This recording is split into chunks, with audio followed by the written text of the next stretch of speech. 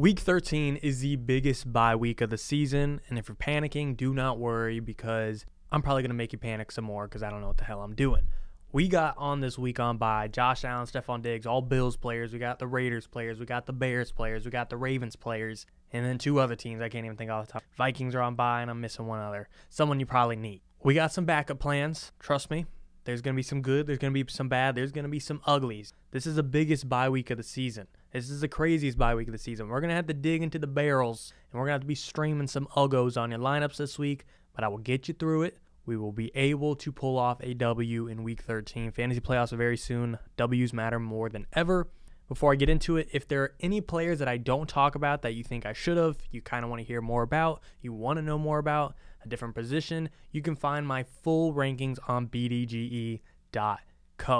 Today we're going to go over the top 30 running backs, top 35 wide receivers, but if you want to know about my quarterback rankings, tight end rankings, the kicker ranking, that's where you go. Let's get into it with the running backs. Raheem Mostert. I have him all the way up at around RB3. Is Achane due any week now to take over the role 100%? However, we've been saying this for a month, and I am someone that is very hesitant around Raheem Mostert's shelf life. I think either he's due to get hurt or someone in that backfield is due to take over, Devon Achane, Jeff Wilson. But we're now 12 weeks deep going on week 13. I can't keep saying he's due. He's the running back 2 on the season. I can't take that away from him anymore.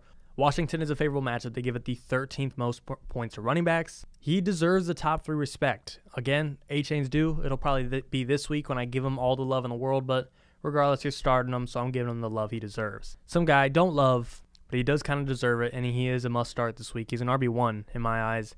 Zach Moss. If you've been following my rankings since week 1, you know he's not my guy. I don't love him, but I got to bite my tongue on this one and respect him. No JT in this offense. He's an obvious must-start. On the season, he's averaging over 16 points a game before JT finally took over. Now he's gone. Zach Moss can take over. In Tennessee, while I respect their defensive line and their run defense, they're not what they were. They're not this top 5, top 10 shutdown run defense. They give the 15th most rushing yards. Zach Moss, he's been cooking all year when JT was gone. He's going to cook again. Respect him. And when I say respect him, I'm kind of talking to myself because I don't.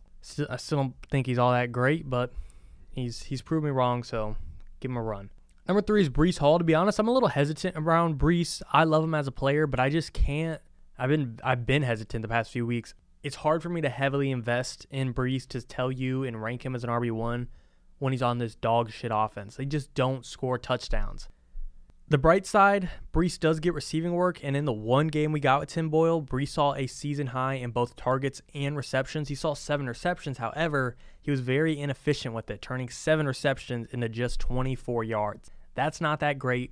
I can't trust this offense enough to fully let him cook and rely on him to get a touchdown. In fantasy football, you need touchdowns to be at that elite RB1 level. Not to mention the fact that they face the Falcons, which is a very tough matchup. Shout out to Atlanta. Shout out to Nick. The Falcons hold running backs to the second fewest points in the NFL. That's ridiculous. Second fewest fantasy points for running back. All right. I talk about them every week. I'm going to talk about them one more time. The Steelers backfield. This is how I view the Steelers backfield. I can be the bigger man and admit I have been wrong about Najee Harris. He's a good running back, but I will admit I am wrong. He is now a worthy starter, a worthy flex play, a worthy RB2. You see, I got him right around the top 20. But I can also still believe Jaylen Warren's the better option, okay? I can believe in both things. You don't have to just swing the pendulum the full way, and I have to swear, okay, I was wrong about Najee. That means he's an automatic throw-in over Jaylen Warren. I don't agree with that. And for those of you who had Warren last week, you're probably not very happy, and you might be concerned about the new OC taking over after Matt Canada left and Jaylen Warren in the same exact week having one of his worst games in the season as far as the past month. And I'm not losing faith. In this game, while Warren was extremely inefficient, he still saw the second most carries he had all season at 13, and he still got the same amount of receiving work as he usually does, about 3 targets and 3 receptions. He was just extremely inefficient. He had a abnormal fumble that he doesn't really do. The volume is still there, okay, and that's what matters most. As long as Jaylen Warren is still getting the workload that he was before Matt Canada left, that's all that matters, and I'm going to still believe in him. He is an efficient back. He has been all year long. I'm not going to just discount him and be super scared because he had one bad game. No one's perfect.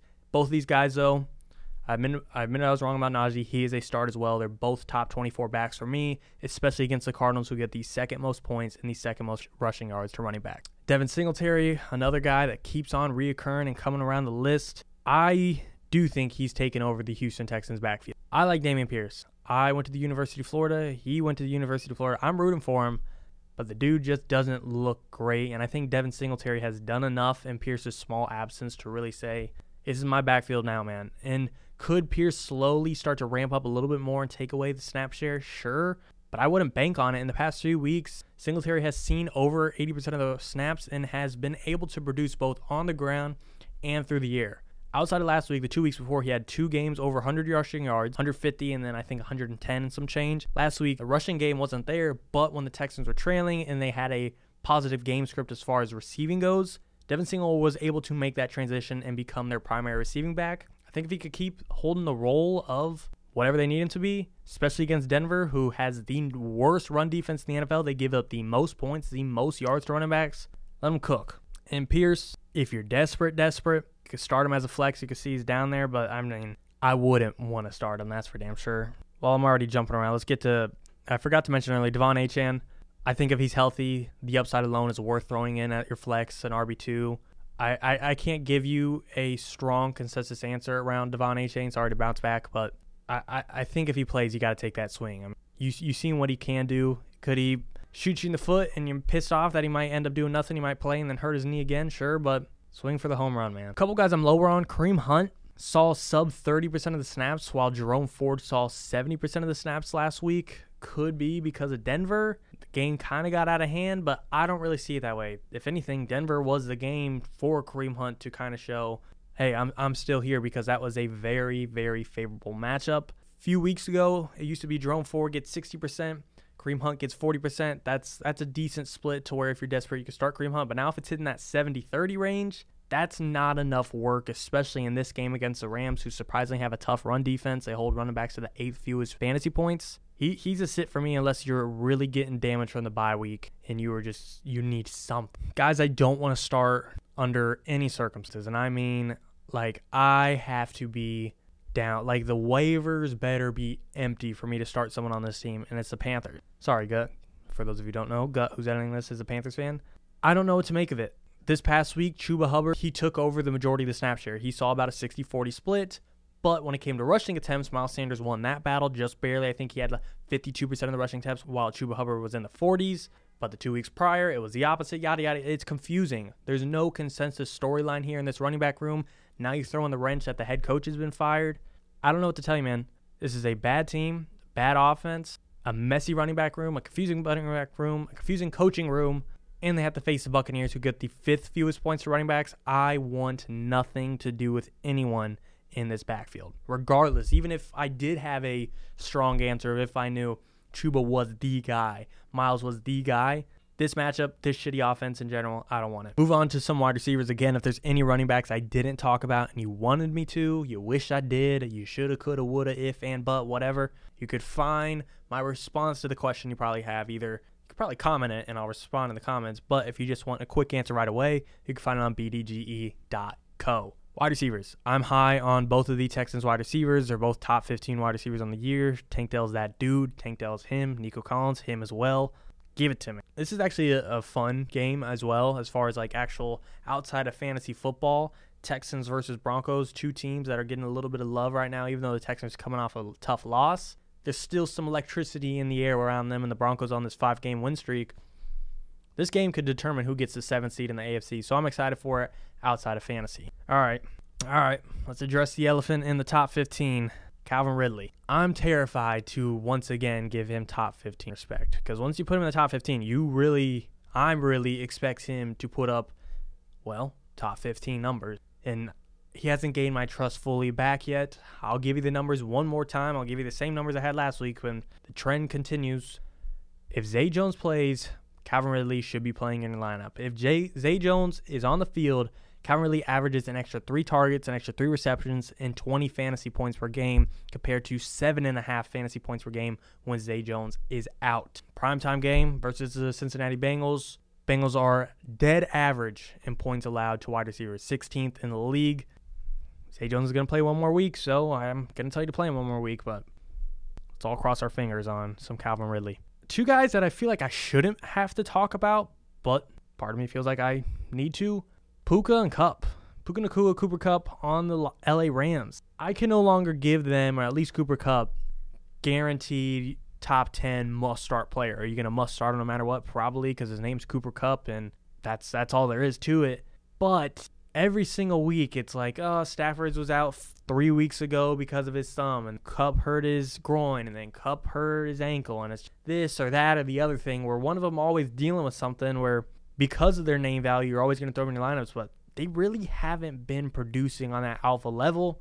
Puka Nacua, I like him a little bit more than Kupp just because his expectations aren't as high. Kupp, you expect wide receiver 1 numbers. Puka, you're just expecting wide receiver 2 numbers, so the letdown isn't as bad. But now I think they've kind of evened out to be both wide receiver 2s, which you're going to play. Kupp, he took a tier back, and now with Kyren Williams back, Kyron's a dog, man. I didn't talk about him in the running backs. He's a must-start. He's him. He's Himothy. I don't know. Between Kyren, between what they've been doing in the past 3 weeks, and between the matchup, the Browns give up the fewest fantasy points for wide receivers. You hear that? The fewest. Out of every team in the NFL, the Browns don't give up shit. On to the next one. 2 target monsters in Week 12 was Hollywood Brown and Joshua Downs. Joshua Downs I really, really like. He did not produce a whole lot versus Tampa, but this week, he gets to play the Titans, who don't have a great pass defense. They are bottom 10 in fantasy points allowed to wide receivers, and he's coming off a 13-target game. He is healthy. The volume will be there. He is that dude. Play him. On to Hollywood. He saw a season high in 13 targets as well. He didn't do a whole lot. 6 catches, 88 yards. That's decent. If you're in PPR, you'll take those 14 points. Half PPR, you're kind of like, great, thanks for 11. Standard, why are you watching this video? Get out of here. Standard, who plays in standard? But even though he didn't do much, getting 13 targets matters because it shows us once again Kyler Murray has his wide receiver 1, an established dog in this offense. I'm not expecting 13 targets every single week, but it's better than the 3 or 4 that we've been looking at the 2 weeks prior, so I'm glad to see the thoroughbred wide receiver 1 back in Arizona for Kyler. And Steelers, pretty good matchup, bottom 12 pass deep. Let's shit on the Panthers some more. Adam Thielen, coming off a 1-catch game, I don't know what to tell you. Coming in with a brand new head coach, I don't know what to tell you. I'm not going to sit here and give you a confidence answer that I'm not confident about. I don't know how to predict the vibes of a team that is shifting head coaches. You could look at both narratives. Could go with the recent one where he didn't do shit and you want to be very hesitant to play him. I don't blame you. Or you could go on his backlog of the season where he's been very consistent. He's been the wide receiver 1 in this offense. Luckily, whichever way you're leaning, this could help you lean further one way or help you get back the other. The matchup. They face the Bucs. The Bucs pass D is god-awful, especially the past month and a half. It has been atrocious. They gave it the 4th most points to wide receivers. Because of that, I'm going to leave him down as a low-end wide receiver 2 to where I don't hate you if you play it, but he's no longer this must-play top 15 guy by any means. D-Hop, he's fading. I'm shitting on a lot of guys today, huh? Look, coming off of the one huge game, D-Hop I've been hesitant of. Hand up. I was very big on his first game to sit him. I told he was my number 1 sit of the week because I'm not betting on a rookie QB who's never played a snap and yada, yada, yada, yada. I got proven wrong in that 1 week, but since then, my original hypothesis on D-Hop is coming into fruition with Will Levis. I like Levis, but under Levis, D-Hop doesn't have a single game with more than 4 catches, and that's just not the volume we're going to be able to rely on to make him a must-start player. Guy got a victory lap on real quick, Ja'Marr Chase. Ja'Marr Chase, last week, I had ranked as the wide receiver 33. I got shit on in the comments for that. What are you thinking about doing Ja'Marr Chase? He's still Ja'Marr Chase. This team is out. Steelers are dog shit. Guess where he finished? Wide receiver 33, motherfuckers. That's right. Spot on. Am I victory lapping? Hell yeah. Okay. I'm just going to enjoy it. I'm going to keep him as that. I also believe he's still a okay flex play because that's what I said last week. He's a high-end wide receiver 3 or flex play at best. If you watched him last week, the dude got lucky as hell to even be that. He got 2 tipped balls that just fell in his lap that shouldn't have. He should have walked away with about 3 points. You're lucky you got I think it was like, if you're in full PPR, I think he ended the week with like 10. Be appreciative, but I'm still going to stand by that. He's a flex play at best because of his talent and still getting the absorption of all those targets. Jags pass D isn't great. They allowed the most points. I'll give you that. I'm standing strong in victory lapping on that one. And finally, let's fucking yap about some Packers wide receivers. I don't know what to tell you. Hopefully, there's none of you out there that have both of these or two of these three guys on your team, and you got to somehow decide who to do what with.